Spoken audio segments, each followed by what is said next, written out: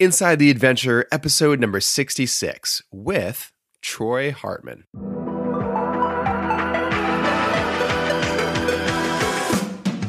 If you've ever been afraid to step outside your comfort zone, then you're in the right place.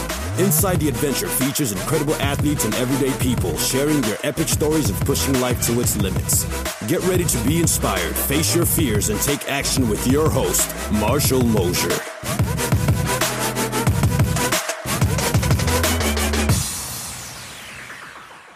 What's up, guys, and welcome to another episode of Inside the Adventure. Today we get to hear the story of Troy Hartman, an incredible aeronautical enthusiast as a professional aerial stuntman, skydiver, inventor, X Games gold medalist for sky surfing, a sport he practically pioneered in the United States, and an accomplished television host for several shows, most notably the MTV series Senseless Acts of Video. If you've ever watched a crazy James Bond or Batman stunt pull some kind of ridiculous feat in Hollywood, there's a good chance that Troy actually did that in real life.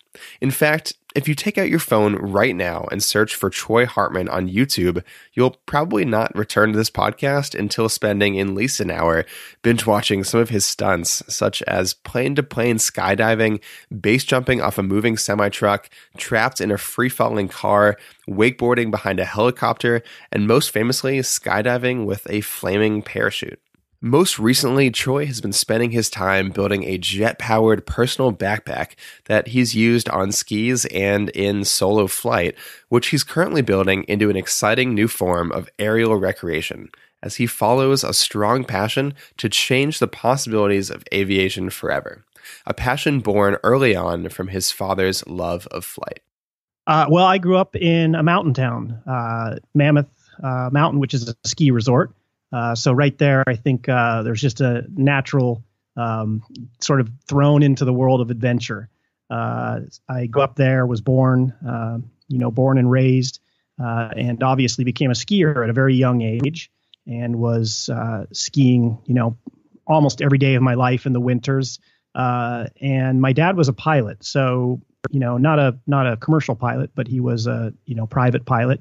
And I would say that just having an airplane and skiing in my life, there's just no way I couldn't end up being somewhat adventurous. And the kind of friends I had growing up, we all pushed each other, like most kids do. You push each other, but for us, it was pushing each other up on the mountain, or in the summer riding our dirt bikes. I was just surrounded by that sort of thing.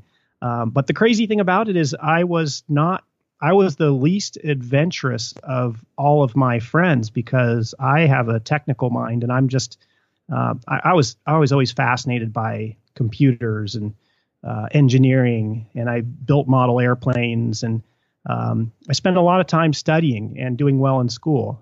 So I actually found myself very often pulling away from the adventure, whereas, my buddies were, many of them became extreme skiers, professional skiers, and motocrossers and skateboarders. That they all went that direction early on, whereas I decided to go to college. That was, I really wanted to go and get a degree and become an engineer and a pilot. What did you study in college? What kind of engineering were you really passionate about when you ended up kind of taking that step? My path for school was so clear cut. I knew I wanted to be a pilot. I just knew it, and that's obviously because of my dad. And I when it comes to studying something, no one really. It's hard to always know when you go into college. A lot of people don't really know what they want to study. But for me, it was obvious. Well, what has to do with airplanes? Well, aeronautical engineering. And then the choice of schools was very simple for me too. Where do I go if I want to be a pilot and the funnest kind of flying you can do, the best kind of pilots? I went for the Air Force Academy, and that it was all a very, very well laid out, very obvious path for me at that time. And I fortunately had good enough grades, and I got accepted to the Air Force Academy, and so that's where I went to school, studying aeronautical engineering, and became a pilot early on. Did you get a chance to kind of get into aviation through your dad and actually get your pilot's license before school, or more of just kind of informal flying around in the plane with him? Kind of how did that actual career in aviation get started? My dad offered for me to get my pilot's license. When I turned 15, I think is when you can start working on your pilot's license. The interesting thing is, I don't know, there was a shift with me, and I was very academic and very, follow the path, all through high school. And then my senior year, I got accepted to the academy, but then there was this shift in me. I don't know what it was, where I started to get a little reckless. I started really pushing the boundaries of everything I was doing. Maybe it was confidence. I'm sure it was confidence. And I didn't take up his offer to get my pilot's license. I think because I started to get distracted by some of these other things with my buddies. I think that's really what it came down to. So it was interesting, right? As I was going into the academy, my senior year in high school, making that transition, I started to move a little bit away from the academics and that focus, probably because I had already been accepted. And now it was like, okay, what's the next challenge for me? And it was, to fast forward, I didn't make it. I made it through 4 years at the academy. I made it to the final stretch, and then I got myself thrown out because of the way I was the entire time I was there. I was a problem for them. I mean, I had great grades, and I actually qualified for a pilot slot because I was top of my class. I really did well academically, but I was just I was constantly getting in trouble, constantly pushing the limits there. I mean, more than anybody in the time I was there. I was sort of known for it. And I got my ass thrown out for it. So from what I heard, I don't want to ruin it, but it seems like it's a pretty exciting story. If you don't mind, what happened? Well, I started flying. I started flying at a really young age. With my dad, I didn't start learning how to fly. I was just with him all the time. But then at the academy, I had the opportunity to, become a pilot, and very quickly at the academy, if you decide to take that route of pilot training as a sophomore, you go from being a student pilot to, if you want to, become an instructor pilot, preliminary instructor pilot for the cadets that come in below you. And I just went for it. I mean, I wanted to fly as much as possible. I mean, that was it. And when I finally started the program there, I said, look, if I'm going to be a fighter pilot, which is what most of us wanted to do, then I've got to fly. I've just got to get more time and get more experience than anyone else. And I did. I mean, I took it to an extreme. My buddies, were like, wow, you could take the weekend off. You could, you don't have to fly as much as you are, but I just couldn't get enough of it. And what happened was, there were certain, you only had so much you could do as far as the maneuvers and the types of things you could do while you were flying there. I had already learned all this, I'd learned everything there was to learn in the curriculum, and I had become a pretty good instructor. And I was like, well, what do I do next? What, in the next 2 years I'm here at the academy, what do I learn in my flying? What other maneuvers or what other disciplines? And I'd learned aerobatics, and,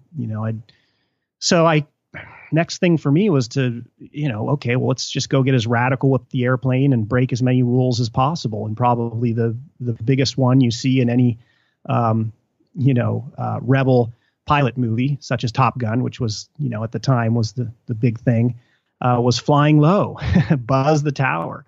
And I took it to buzzing everything, buzzing cars, buzzing ice skaters, buzzing people on chairlifts. This was out in Colorado, so I loved to go fly to the mountains and just go, rocketing down the chairlift 50 feet. This is in a jet too, right? No, this was not in a jet. Oh, okay. No. And that's just it. Fortunately for the Air Force, it caught up with me before I ever was put into the really big equipment, which, this is what the guys do though. The fighter pilots. When I was growing up in Mammoth, we had a few F-16s go flying right underneath the tram, the gondola up there. So, that's what they do. And I was in the spirit of a fighter pilot. I was doing all that stuff, but essentially I was out buzzing farmland and cattle and horses, and I hit something. I'm not going to get into the details, but I did hit something that day that I was buzzing the farmlands. And how high are you above the ground? Just for anyone who doesn't know necessarily what buzzing is.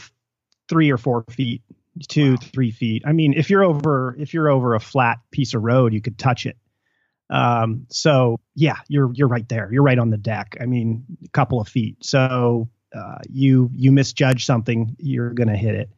And it's not like I was in a jet, but still you're doing 150, 160 miles an hour in one of their training planes. So I took the landing gear off. It was one of those, it had fixed landing gear.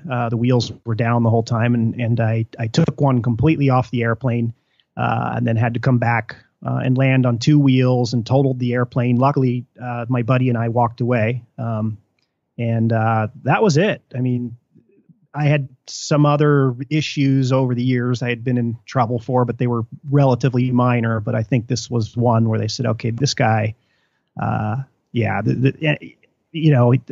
got thrown out, but I did have a couple of officers approach me in the 2 or 3 months before I actually left, where it was kind of that grace period of knowing I was leaving and I was still stuck there. But a couple of officers said, man, that was pretty phenomenal what you did with that airplane. And honestly, if this had happened back in the 70s, you'd move right into pilot training and they'd love you for it. He goes, but this is just a different time. They frown on this stuff. Obviously you have the chops to be a fighter pilot, but it's a different time. They were scaling back. The military, this was in the 90s, and they were really scaling back at that time. So that was it. I was out at that point, and it was a devastating time for me. Very embarrassing, and my parents were, they were so proud of me being at the Air Force Academy, and suddenly it was a huge fall from grace. It really was. It was a really tough time when that happened. I'd imagine that that's definitely a pretty difficult thing to go through, but I've definitely noticed a theme between your story and several others that we've had on the show, that sometimes the most innovative, creative people are oftentimes the ones that sometimes get themselves into a little bit of trouble, kind of like this.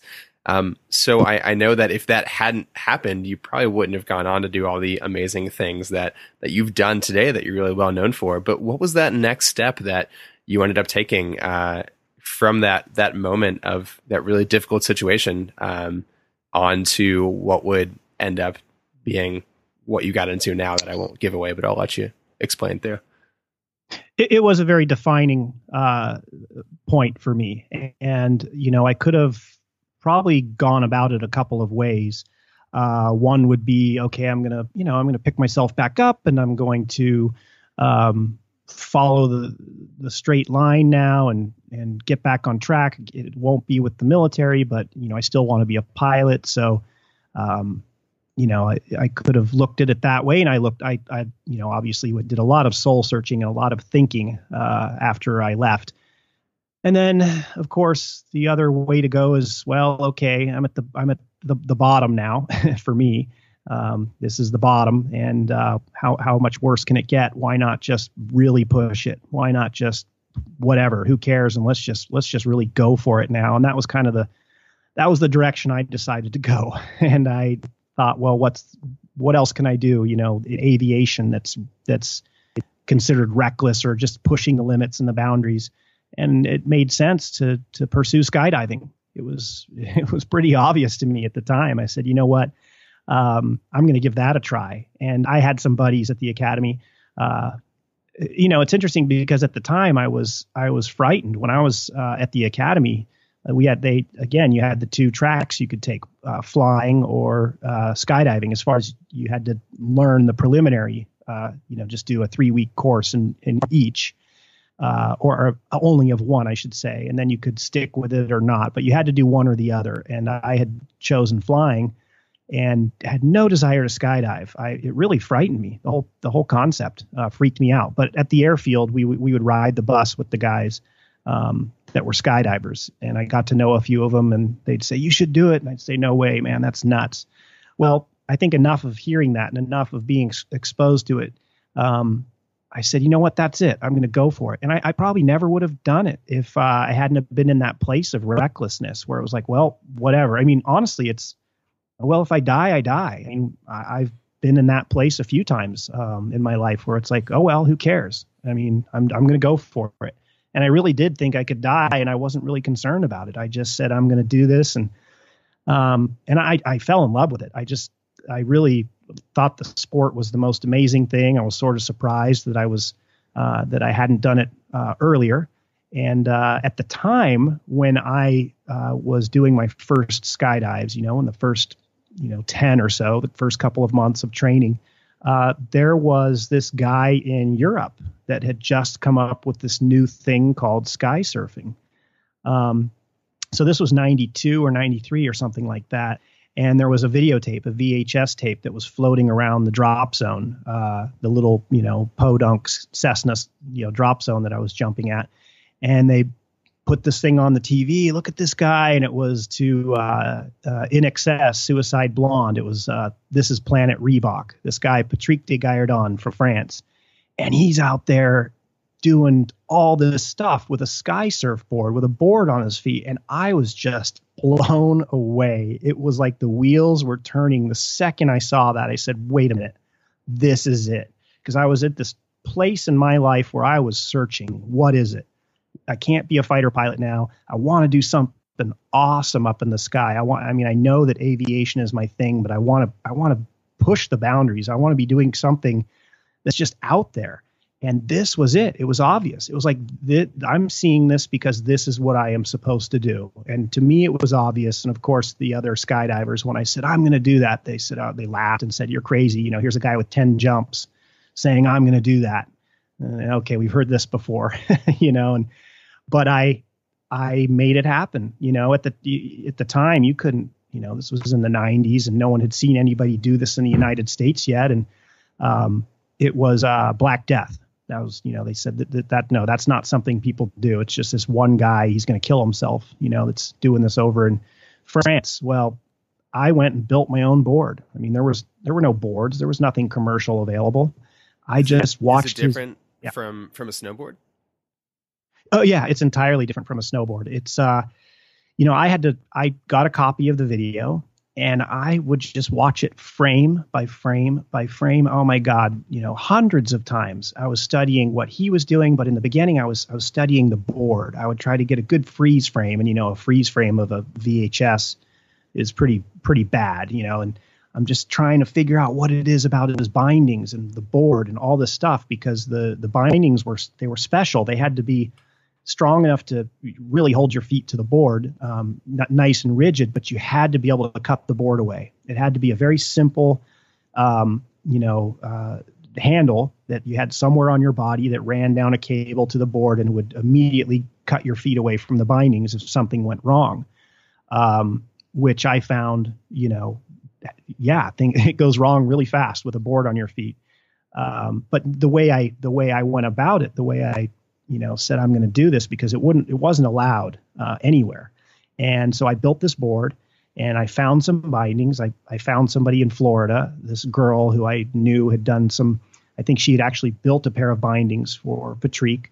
And I said, hey, can you build me a pair of bindings? And okay, she was sort of reluctant, but so she sent me this set of bindings, and I just made the board out of wood and took this thing up to a drop zone. It's called Lodi. It's a drop zone in the town of Lodi that the song is about, I believe.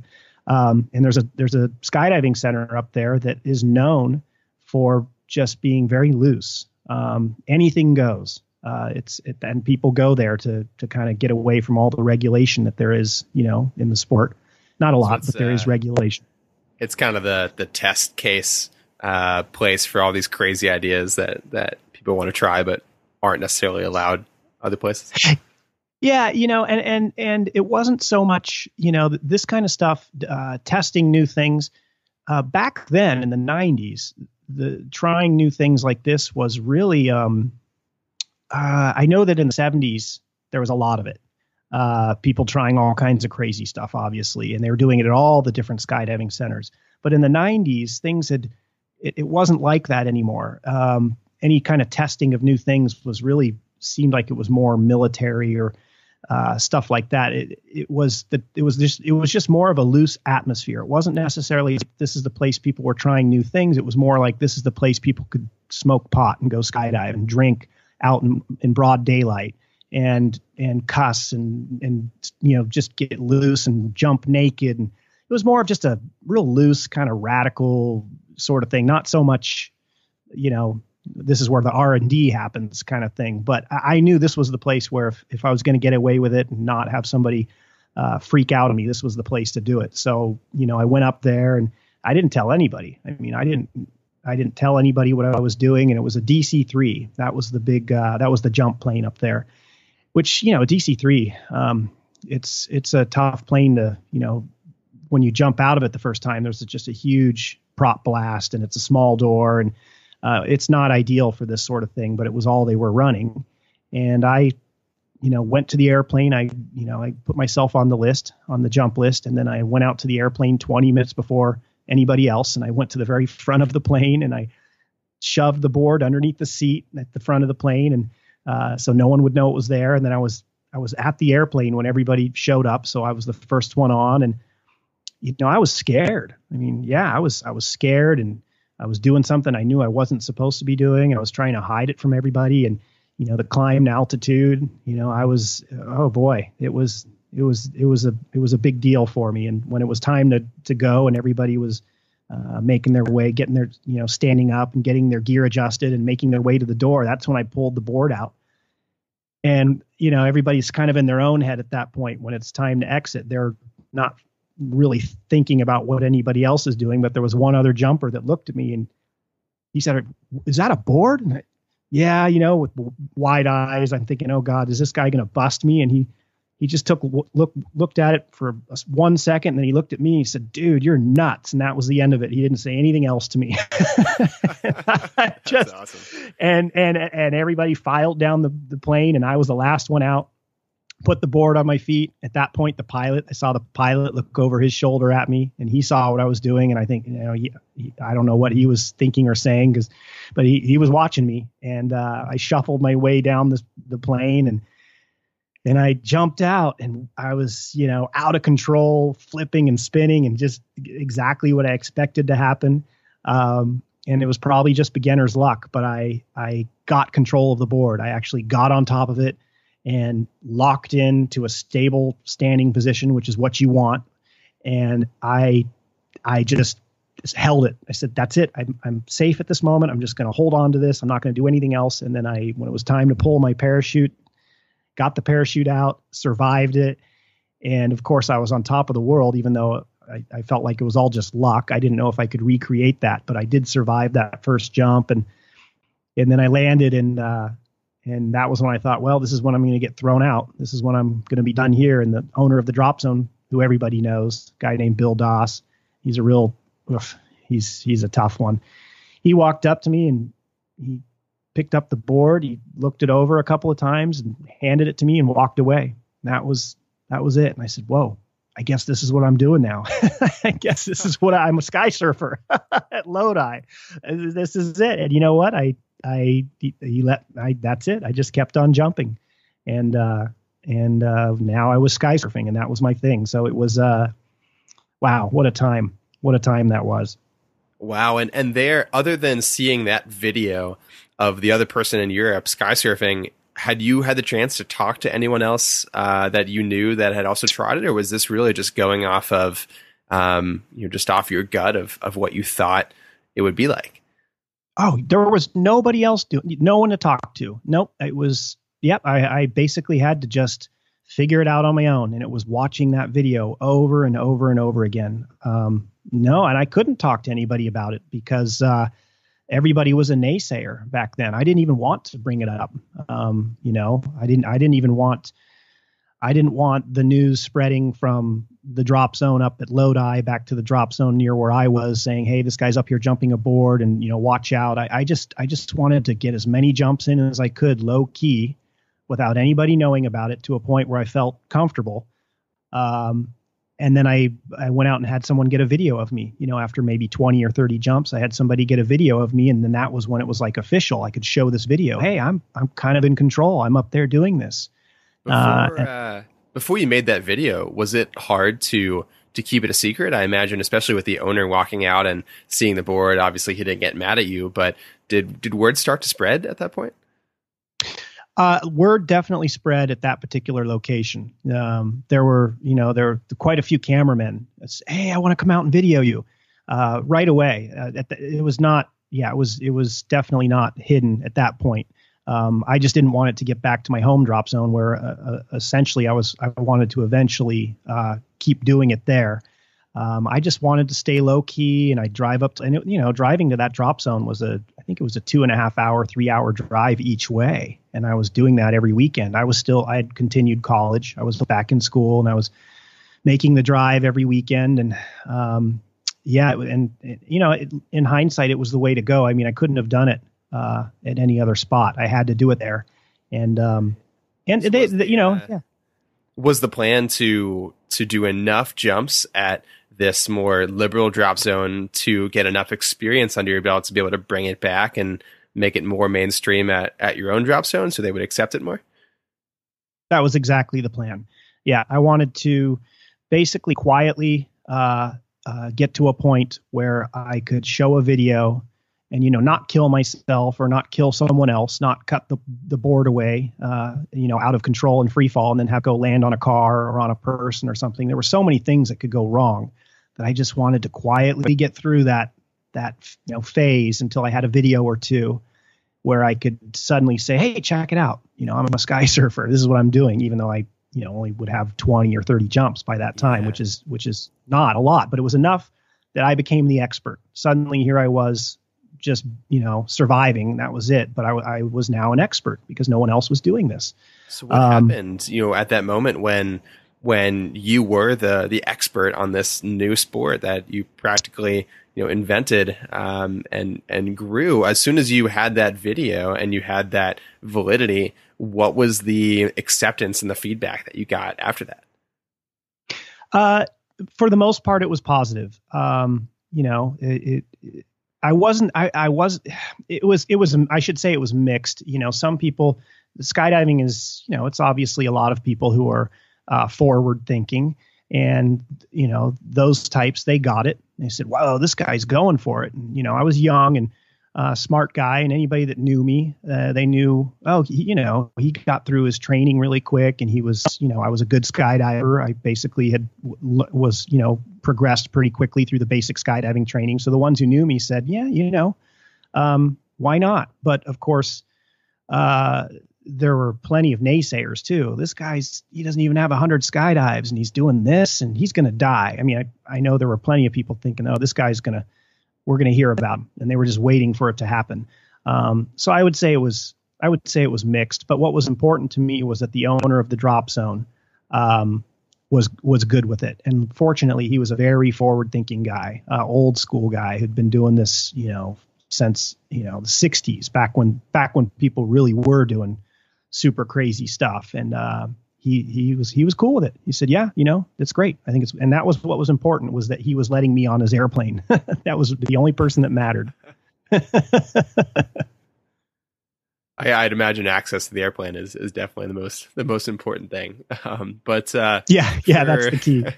Exactly. For anyone who maybe doesn't skydive and doesn't quite understand how it works, what's the difference between the way that you move and control your descent with this new method with the board versus skydiving in general, and why is it so much more risky and potentially uncontrollable, like you were talking about with that first jump? Yeah, it's because you have this gigantic surface area, like a rudder or an aileron or something, that it can deflect the air so much.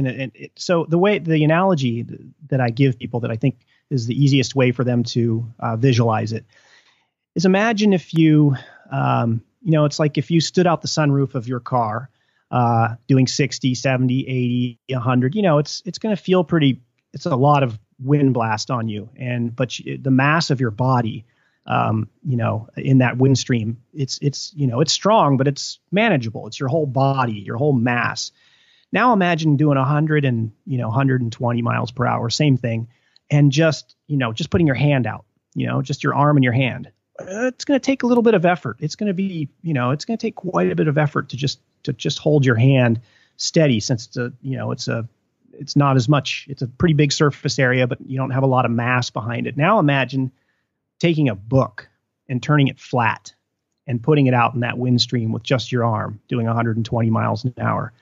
I mean, it's going to get violent. You're not going to probably be able to control it. So that's the same thing with the board. You take a big surface like that's not part of your body. It's not, it's not an engineered part of your body, so to speak, where everything works together and is in tune. It's foreign, and it's big, and it's flat, and it's not aerodynamic. Anything you do, any little movement on that thing, it's going to try to flip or spin, it'll spin you out. There were in the following years, as people started to get into the sky surfing, and they'd see the videos, and this was in the 90s, late 90s, there were quite a few deaths from guys losing control of the board. It would just suddenly, you'd spin up so fast and so violently that it would knock you out. But it was different from tunnel vision. When you get knocked out in a, in a fighter jet, the guys who get in the back seat and they get knocked out by pulling too many G's. The difference here is it's not a positive G where the blood's being pulled away from your head.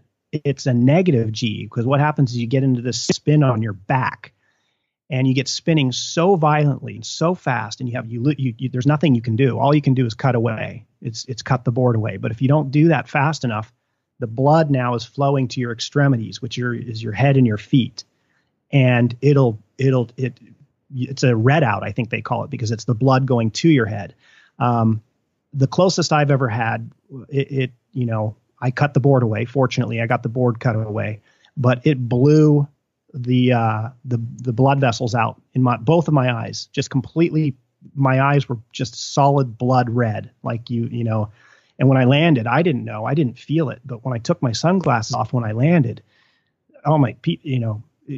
everybody went into a panic. They thought I was bleeding from my eyes, and then, oh my God, this guy's going to die. But I guess it's something that happens to people. You can sneeze and you can blow a blood vessel in your eye, and your whole eye gets filled with blood. And that's what had happened. It had filled my eyes with blood because it was too much pressure. So yeah, that killed a few guys. And the key to it was, you got to get that board cut away as soon as things turn bad.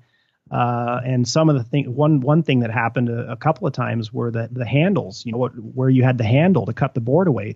Some guys were putting them on their knees. They'd have a Velcro handle on their knee, and then it would run from a cable from their knee. Well, you get into that spin, and within half a second, when it accelerates, you can no longer reach your knee. The force is too strong. You cannot, your arm, you don't have the strength to counter the G forces to get your hand down far enough to your knee. And so, fortunately, I always had my handle at my waist, and you could always get your hand to your waist. You could always manage to get your hands into your waist, get a good grip on that handle, pull it, and then the whole thing ends. The second you get that board off your feet, it's over. The spin is over, and you're back in control. But it's scary. It is. And that was the biggest fear. I had nightmares about it. That was my biggest fear, was losing control of that board and going into the death spin. And it was a constant threat. In all my years doing it, you never knew when it would happen to you. After having a situation like that, I'm sure that's a very scary thing to deal with. How did you get the confidence and the courage to get back on the board and try it again, knowing that could happen in that very next jump?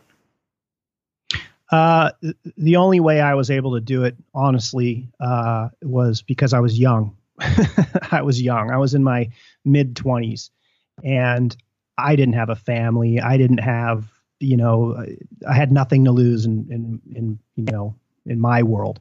That sort of stuff now freaks me out. But back then, I had a ton of close calls. I had all kinds of stuff happen to me. One time I was spinning upside down, doing one of these high spin helicopters, and my pilot chute, the small parachute that you throw out into the wind stream to deploy your main parachute.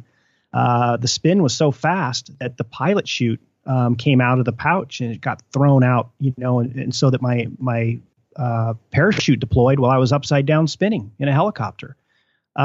And it just flipped me right side back up. And, you see me go shooting up, the video man, I just disappear straight up spinning in a spinning mess.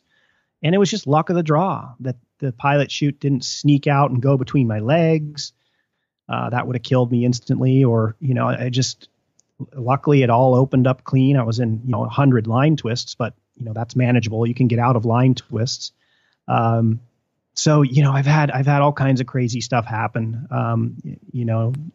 sky surfing and other skydiving stuff, obviously, over the years. And it never affected me too much, which, again, I just think it was because all that stuff was in my 20s, no family.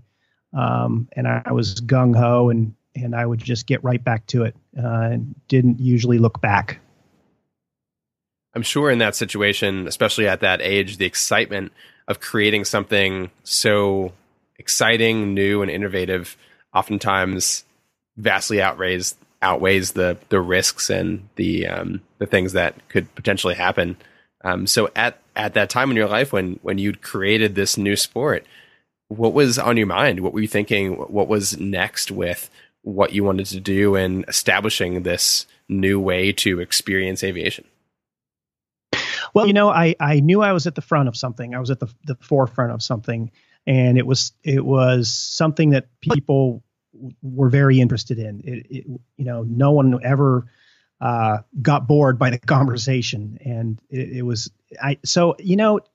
no future in it as far as opportunity at the time when I started. There was nothing like, I could start a business doing this. There was no financial gain that I could see. As a matter of fact, it was a ton of money spent is what it was. I was going more and more into debt, but I just knew. I said, this is just so awesome. I'm one of only a few people in the world doing it.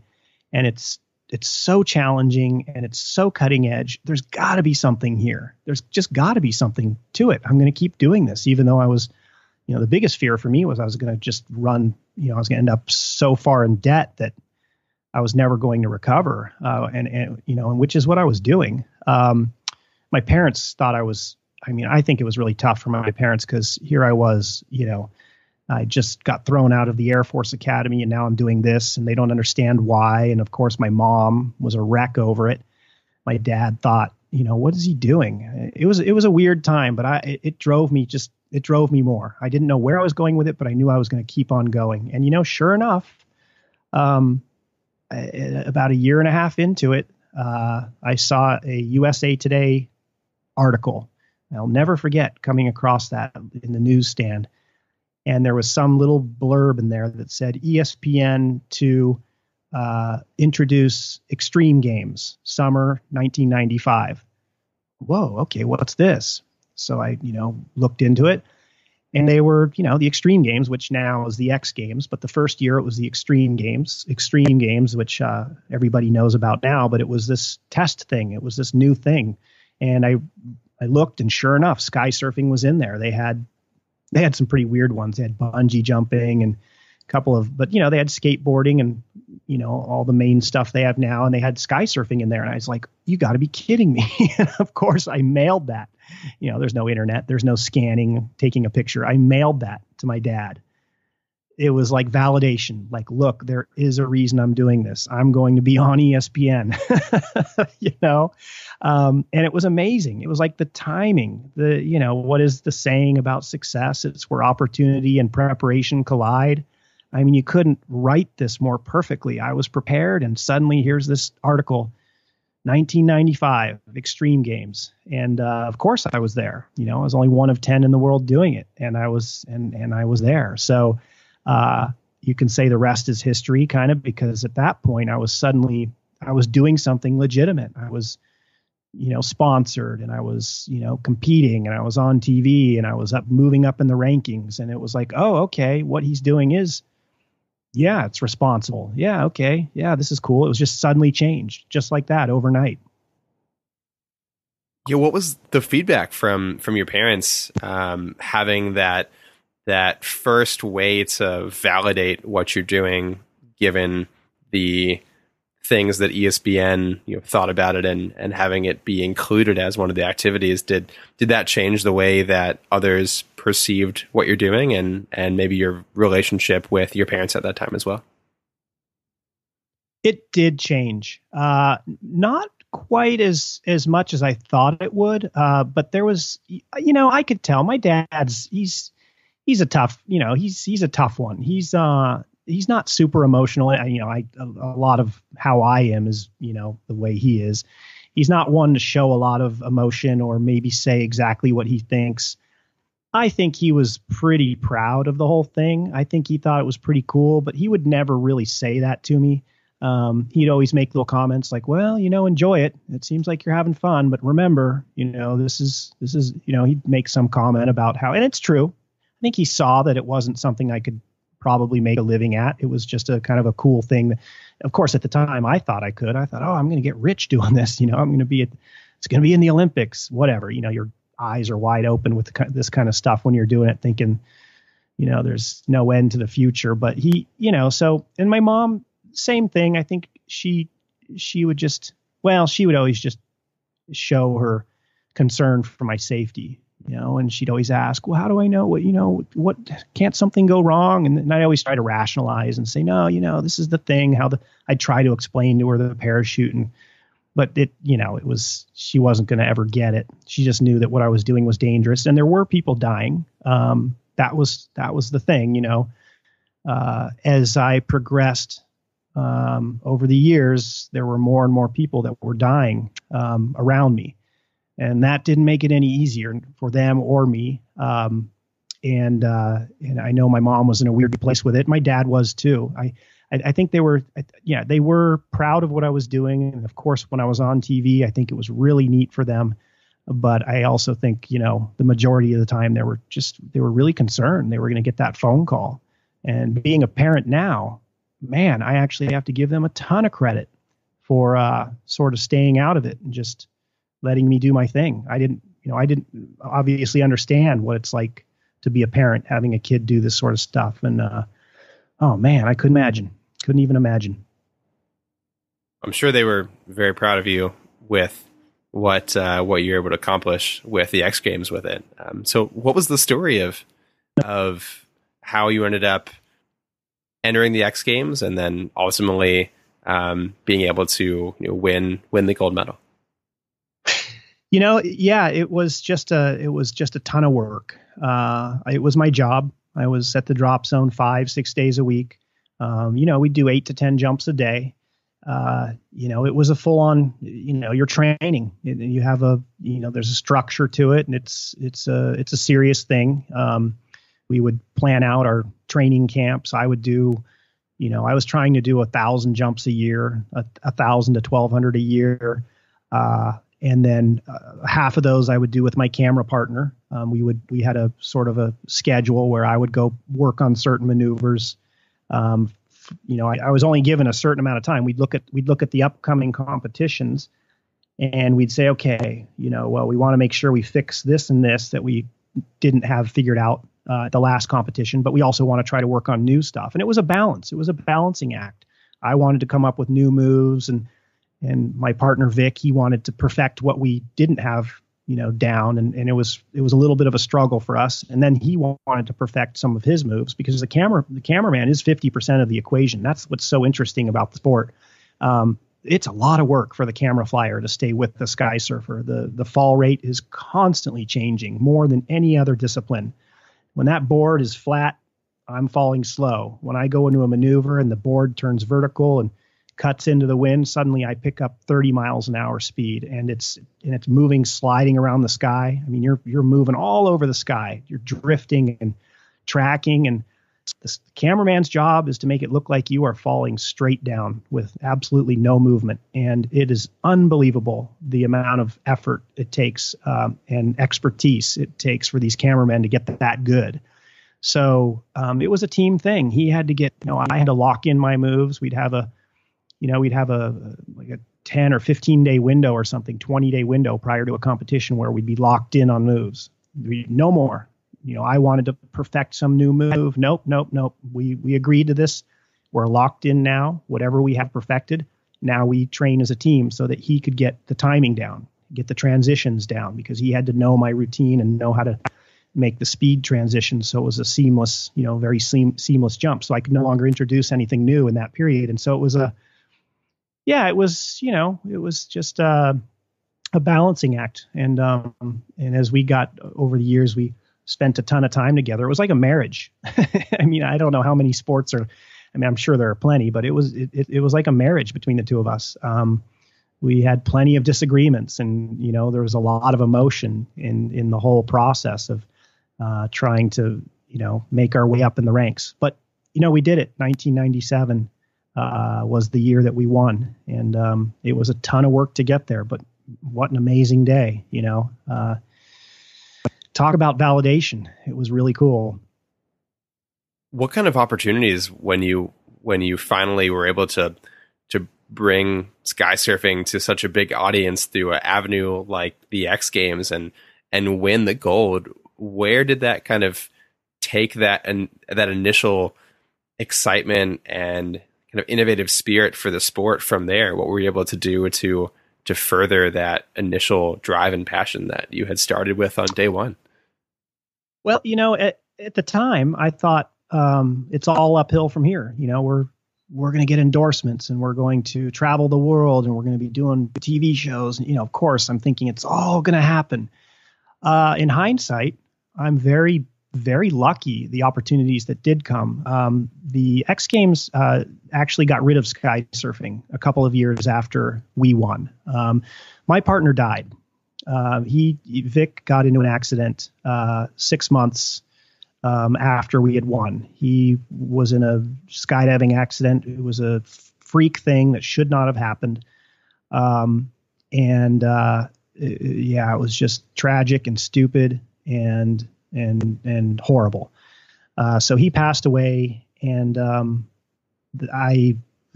was it for me. Sky surfing was over for me. I said, that's it. I'm not going to do this with anybody else. No way. I mean, not only did I not want to put in the time and energy to try to get back in sync with somebody, but I was gutted. I mean, I did not, that was it. I just didn't want to, it's like getting remarried, it's not going to happen. Actually things kind of slowed down for me. I essentially quit and didn't know what I wanted to do at that point. It was another weird transition. My parents were, obviously my mom was a wreck when Vic died. That was, that hit home. That was tough for her, really tough for her. And was he pretty close with your entire family, I'm sure? At that time, my parents, it was interesting. My parents didn't actually get too involved. It was interesting. I always wonder, they didn't want to come to any of my competitions. They didn't want to be, they were not involved with my sky surfing. They loved to watch it after it already happened on TV. Nothing was ever live, really. I mean, X Games was still a 10-minute delay or something. So they wanted to watch it after it happened and hear about it after it happened.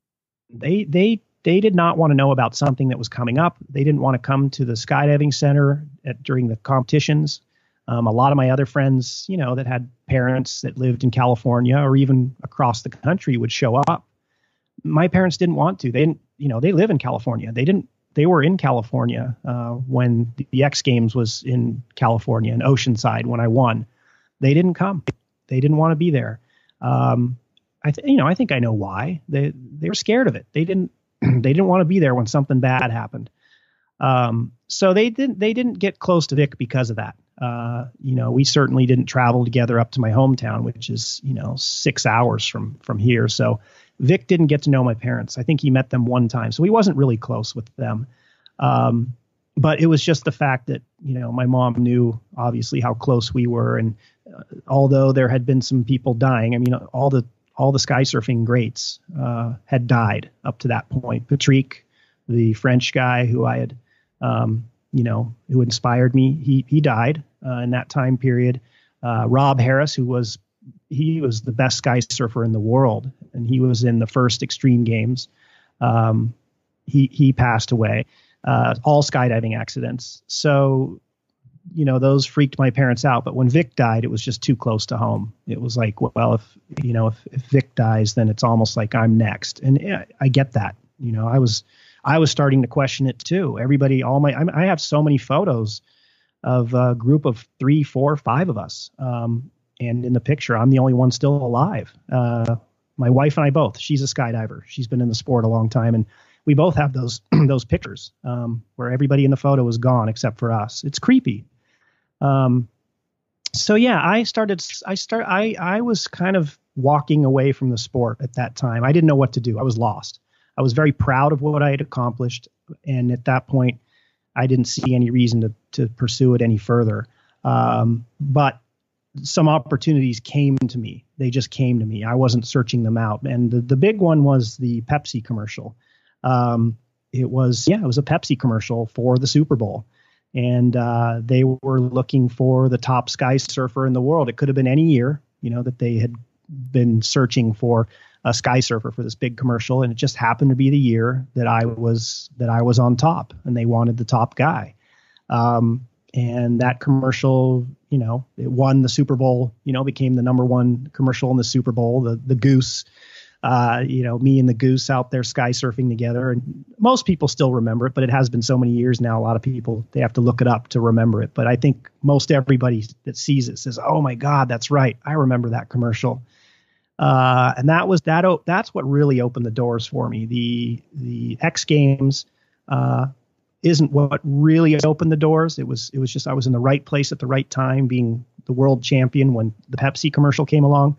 That Pepsi commercial is what opened the doors. That's where I had a few different production companies and approach me and say, hey, we've got some ideas. And that's where, I started to get some opportunities after that. It sounds like if it wasn't for that Pepsi commercial, then you would have been pretty content with walking away and saying, it was an awesome run, an awesome career, but I think I'm done. How did that commercial and what came from it change your mindset towards that? Well, what happened, it's an interesting thing. I had actually, after the X Games in that time period, after Vic died and everything kind of just slowed down and nothing was happening, I started to pursue the commercial pilot path again. I thought, what, I've done this. I don't know what else I'm going to do with this skydiving. I think I'm done. And I started flying again. I'd actually hung up flying for like 5 years. I was ashamed of myself. I was totally uncurrent. I used to fly all the time and was really on my game. I hadn't flown an airplane for 5 years or something. And I decided to get back into it. I bought an airplane, a little airplane.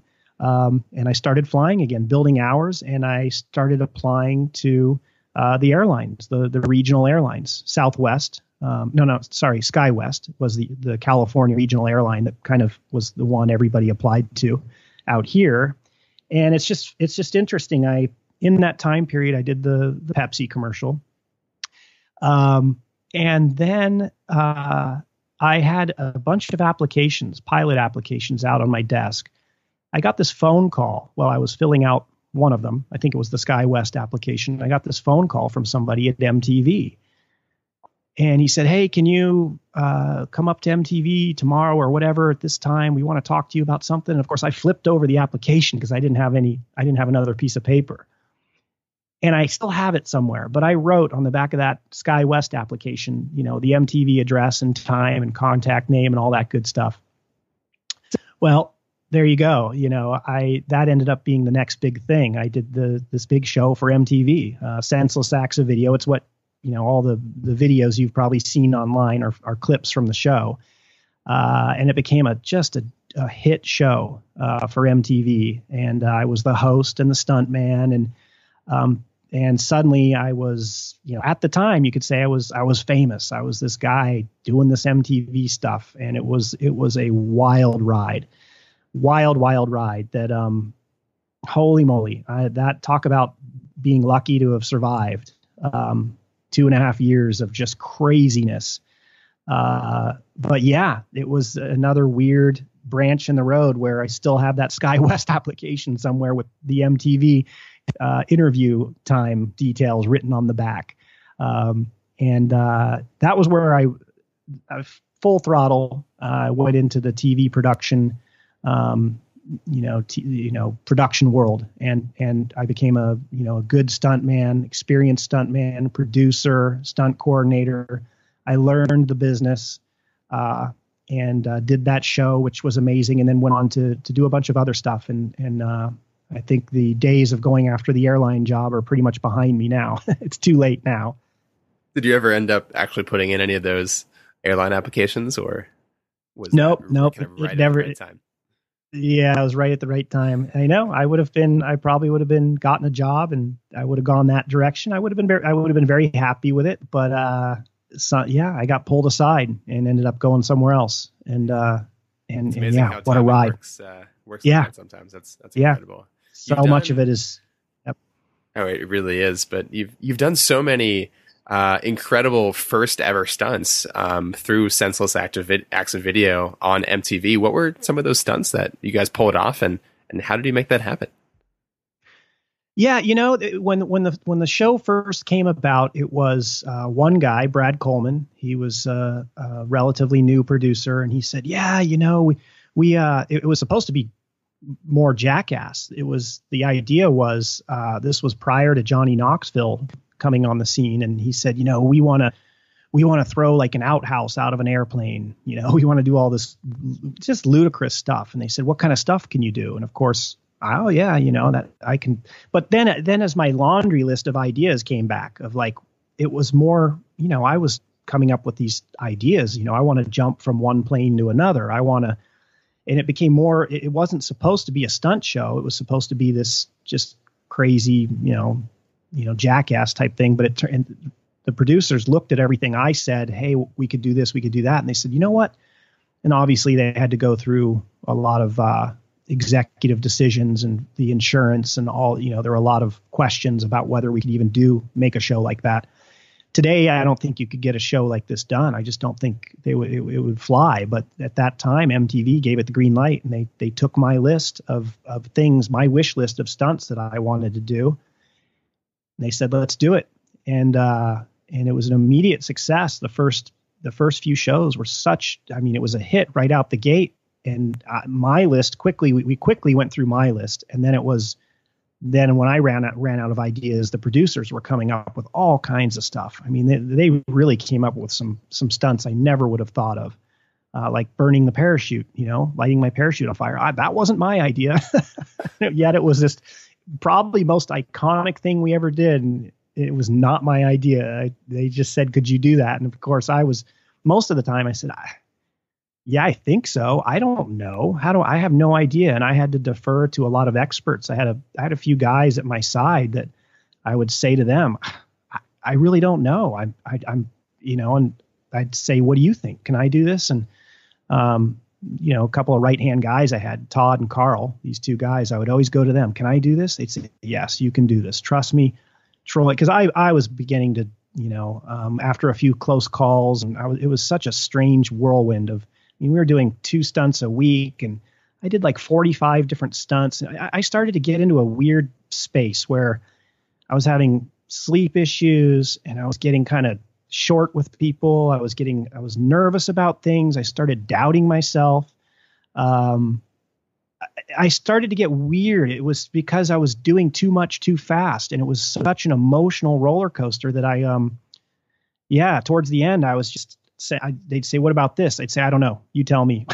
I just don't know. I think so, but you have to tell me if I can do it. And they would always say, "No, you can do this. You can do this." But it got a little weird to the point where I started to feel a little bit of a tug of war with the producers. They needed this show to be bigger and bigger and bigger. And I started getting a little bit more concerned. And why does it have to be this? Why can't I do this? And then we kind of shoot it in a way that no, we can't do that. It's got to be, you got to do 2 backflips off the building. You can't. And it's like, oh man, it really stressed me out. And after, 3 seasons and 40 plus stunts, I finally had to go to the executive producer, Brad. I had to just set a meeting with him, came into his office. He said, so what's up? I said, dude, I can't do this anymore. I can't do it. And he laughed. He smiled, and he got up. He pulled out a bottle of tequila, put out a couple of shot glasses. He said, we've been wondering when you were going to say that. We've been waiting for you. And he poured a couple shots, and he said, congratulations, we're done. He said, you did a great job. And that was the end of the show. That's how it went down. So yeah, I did as much as I could do. Wow. That's a great mindset that he had for that. I could easily see them being frustrated or disappointed, but that really shows a lot that they really care about you and respect your decision. But I would imagine that, before getting into all those stunts and before the opportunity came for MTV in the first place, just to kind of rewind to what you were saying before, it sounds like you were very shaken up just by the loss of so many people in the sport and your very good friend as well. Did it have any kind of toll psychologically on you to know that you were not only the first person to ever do these stunts, but each time you did a stunt, it seems like there'd probably be pressure to make the next stunt even bigger and even crazier. How did you deal with that psychologically? Of course, until that day when you said, I think we're done. Yeah. I was just sucking it up. I think I did better than a lot of other guys would have done, gals that are, would have been in that position. I was losing a lot of sleep, and I was just sucking it up. I was kind of just, okay, I'm going to go back in. I'm going to give it my best. I'm not really going to show my cards that I'm not digging this anymore. The cameras would start rolling, and I'd smile, and hey, here we go again. And, I looked enthusiastic, and I, put on the face. But as soon as cameras weren't rolling and no one was watching, I was back in the trailer, kind of just like, oh man, when's this day going to be done? And I just want to get through this stunt. And the pressure, it got to me. There was no doubt. I was living in fear, and I was starting to dislike the whole thing. And again, like Brad said, when I came in and said that, he said, we were wondering. I think they expected me to tap out like a long time prior to that. I think they were wondering how I was doing it. I think we weren't communicating with each other. He never said, hey, okay, whenever you're done with this, just, they never approached me with that. They just said, let him figure it out. And of course I thought, well, there's pressure. Maybe, I don't know how long this show is supposed to go. Am I supposed to go 10 seasons? I didn't know what they expected of me. They didn't know where I was at. Fortunately I didn't kill myself or get really hurt, because I was in a weird place that any expert, any psychological expert, sports psychologist would have said, whoa, you shouldn't have been doing that at that time, because I wasn't 100%. It was just it was weird. And I'm lucky I made it through. So, it was nuts. So when you made that decision to end the show and step away and move on from your work with MTV, I know you've always been extremely passionate about everything that you do in the aviation space. And it sounds like after a certain time, kind of that passion wasn't really there anymore with the show. How did you restart that, re-jump that sense of innovation that you had started with? And what did you end up getting into next? It's sort of like after the X Games, I walked away from the MTV show, and I was a little bit, I needed a break. That was the first thing. I needed to, leaving the X Games was one thing. I was still kind of motivated to, pursue whatever it was, whatever opportunities. But after the MTV show, I felt like I needed to I don't know. I needed to decompress. I didn't want to have anything to do with any of it. And I left, and what did I do? Geez, I kind of just said, well, I've got some money in the bank. I'm not going to worry about it. And I hung out. I think I started I started learning how to design websites and did some other things. I wasn't pursuing any more of the TV work. I did go on some auditions. I got some, I did do some other little shows and stuff that came from time to time, but they were just sporadic. Definitely wasn't, making a full living from any of it. And when money became kind of an issue again, I got into real estate. It was kind of the easy thing to do when out here in California, when you're not sure what else to do. And it was kind of I was definitely not sure where I was headed. It was very uncertain time. I knew I wasn't doing what I was supposed to be doing, but I needed to, obviously make a living. And I got out of LA. I found that while I was in LA, while I was doing the show, living in LA was awesome. You're on, especially when you're the star of some show, it's like you get to go, you get invited to all these cool events, and you're VIP, and it's just, but then as soon as you're not, it really sucks. And I really felt this fall from grace.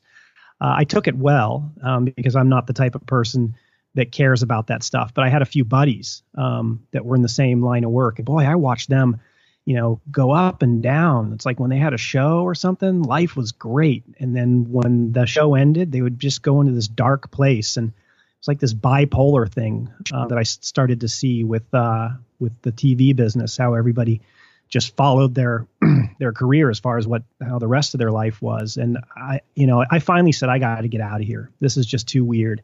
It wasn't for me. I didn't belong in LA when I wasn't doing the work. So I moved to San Diego, did some real estate stuff, just dabbled. And while I was doing the real estate, I noticed there was some, aerial photography was one of the things that I noticed was a thing. This was prior to drones. But being a pilot and having my own airplane, I thought, well, geez, this is kind of cool. Maybe more is for beer money, but it was like I could go up and take photos of properties. I saw what these guys were doing. I can do that. So I got into aerial photography. It just made sense. It was getting me back up in the air. I felt good about what I was doing. I felt like this is the kind of thing that I'm, destined to do. It's right up my alley. It didn't happen quick. I didn't suddenly build a huge business from it. But I've been doing that now for 15 years, I think longer than that. But I've been doing the aerial photography, which it's the first 4 or 5 years were really slow, and I was just doing it more for fun than anything else. But now it's what I do full time now. And juggling that, I've always got my hands kind of in something else, which has been the jetpack for the last 5 or 6 years. But yeah, the aerial photography has been my bread and butter. And, but again, I've been doing it for 15 years, and I don't see it as it's not my, my end all. I definitely don't see myself doing this forever. And I actually am looking for the next transition, which is, all this jetpack stuff, which I'm very into it, very, very into it.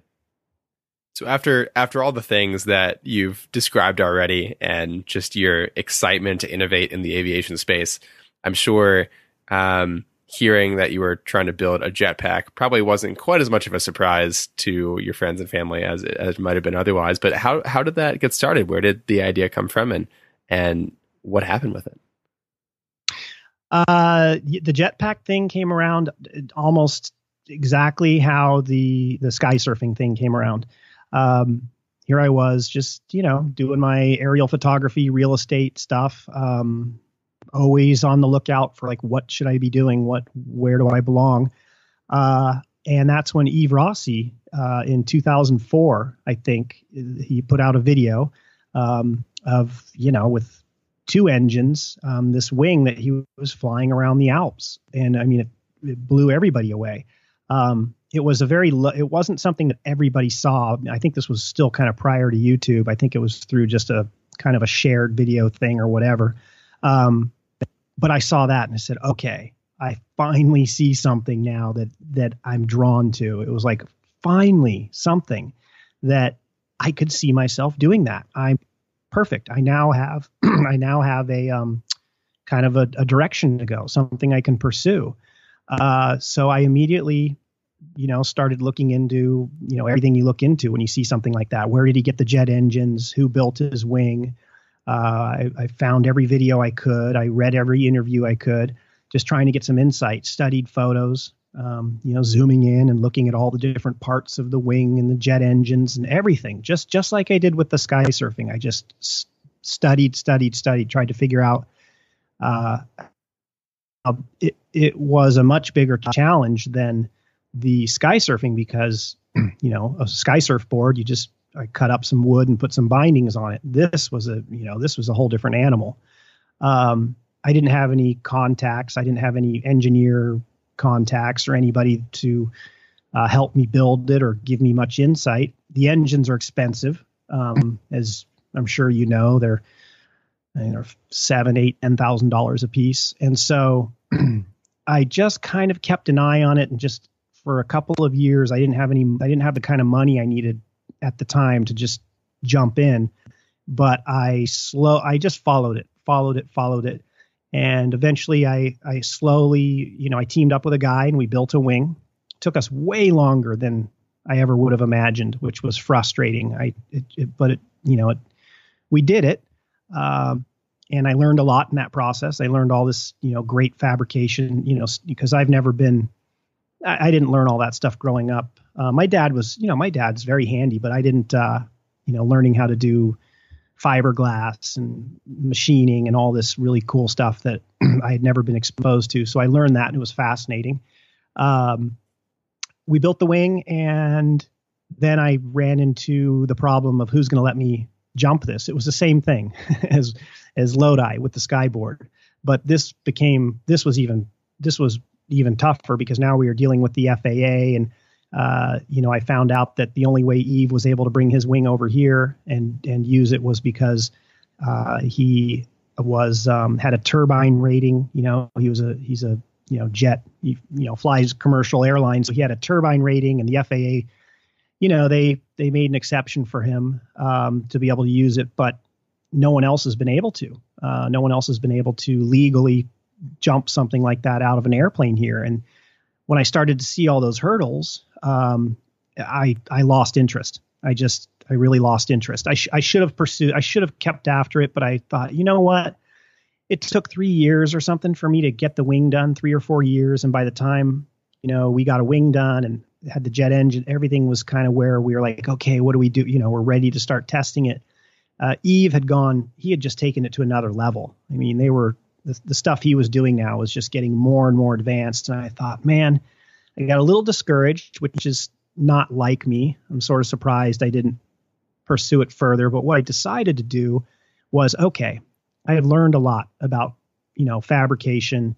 I've got these two massive jet engines, which they were 90-pound thrust engines. So they're the same as 4 of what Yves had. I think same as 4 of what Richard has. But anyway, 180 pounds of thrust. And it kind of, I was chomping at the bit to use them. I was like, I spent a lot of money on these things and here they are just sitting in a shop, with doing nothing. And I thought, I've got to do something with these things. I said, I just got to do something.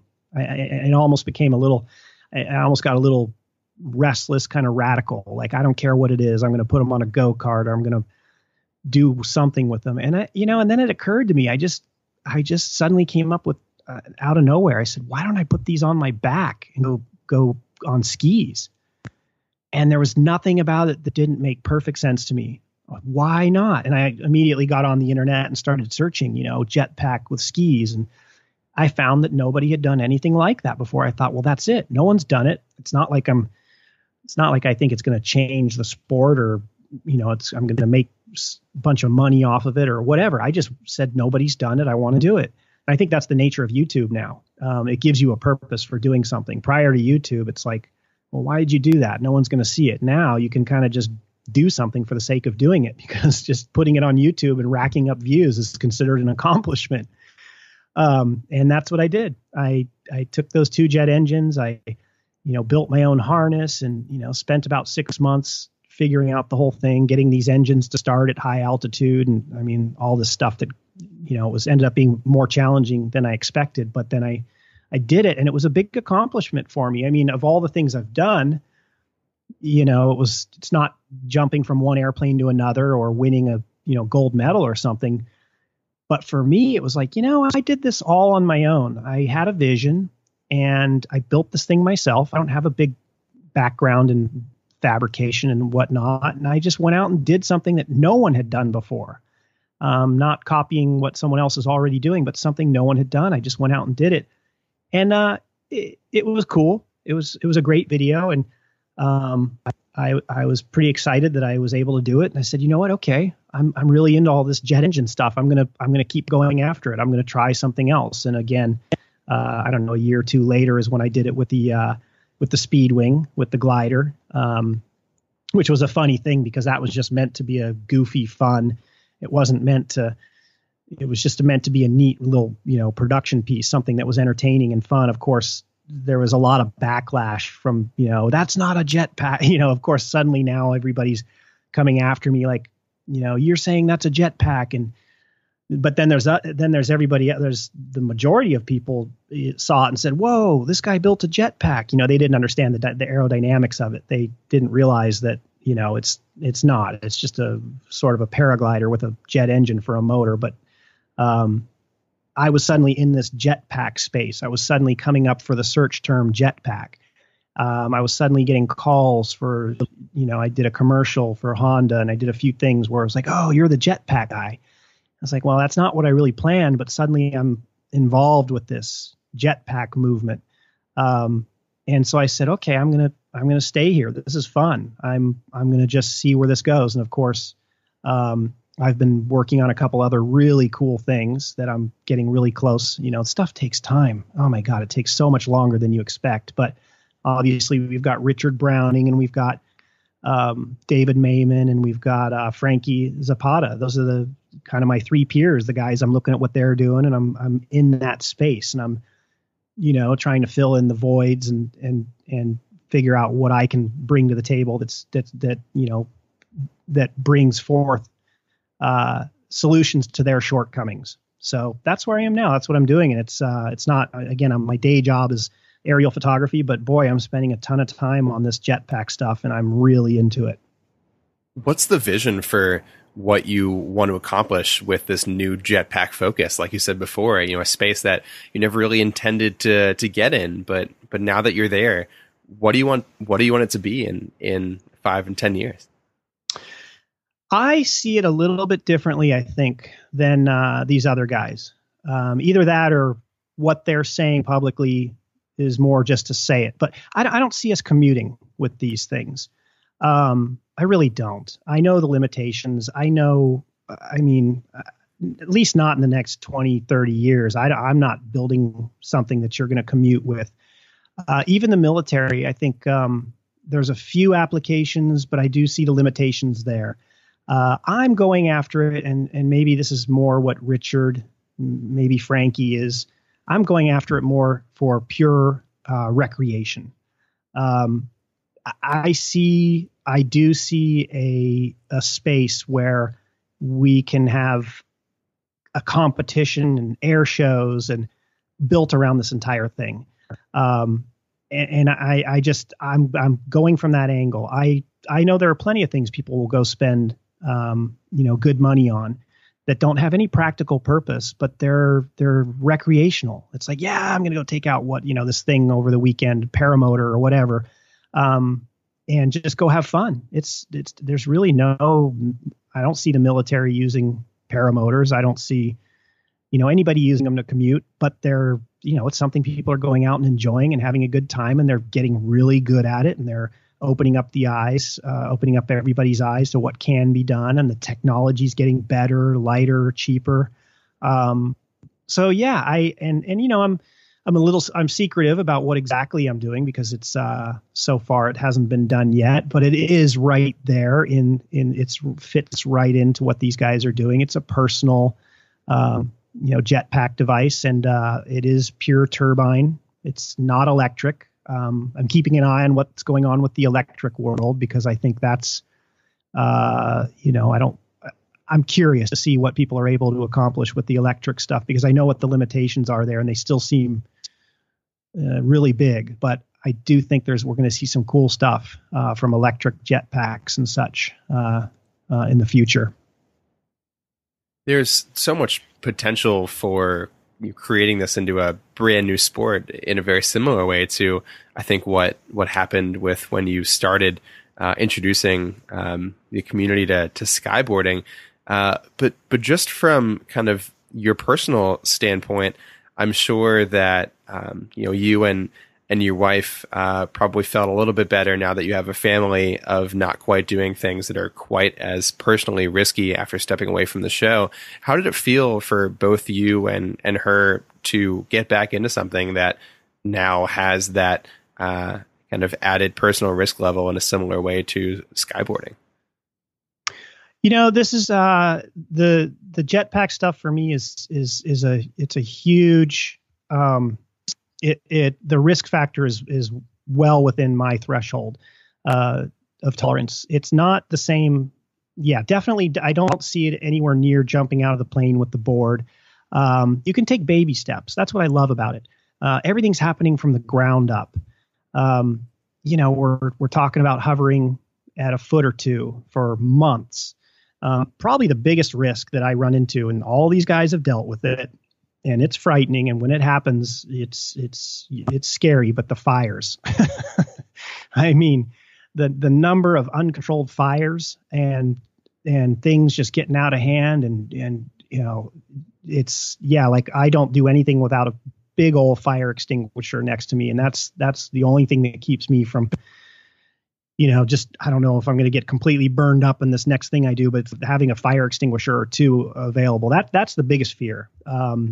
But as far as the flying aspect, I'm still in the, 10 feet and kind of over water and that realm. That's kind of, we all are, we're all still there. Once it gets to the point where, and my intention is to be able to, and same with these other guys, my intention is to be able to go a lot higher. And that's a lot of what the design is, to figure out how to do it safely. And then that's going to be, I may even be bringing on a test pilot for that. It may not be me at that point. Getting out away from the water and going up higher. That's when that's when it's going to get real. But right now, it's, other than the fires and stuff, that factor, and none of it's really too, I'm not too worried about it. You've done so many amazing things throughout all these different aspects of your career that have inspired all of the people watching you in incredible ways to really approach aviation with a new and more innovative mindset. Through everything you've done at the end of the day and at the end of your career, what do you hope the impact of your work will be on those people and on the space as a whole?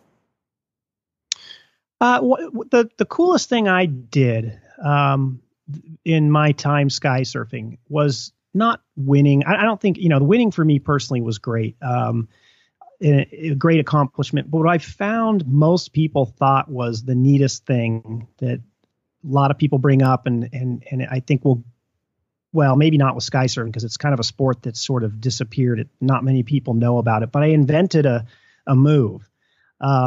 Just brought something so fresh and new that no one had ever thought of. It's called the henhouse surprise. It was this move that was so cool, and it was discovered partially by accident.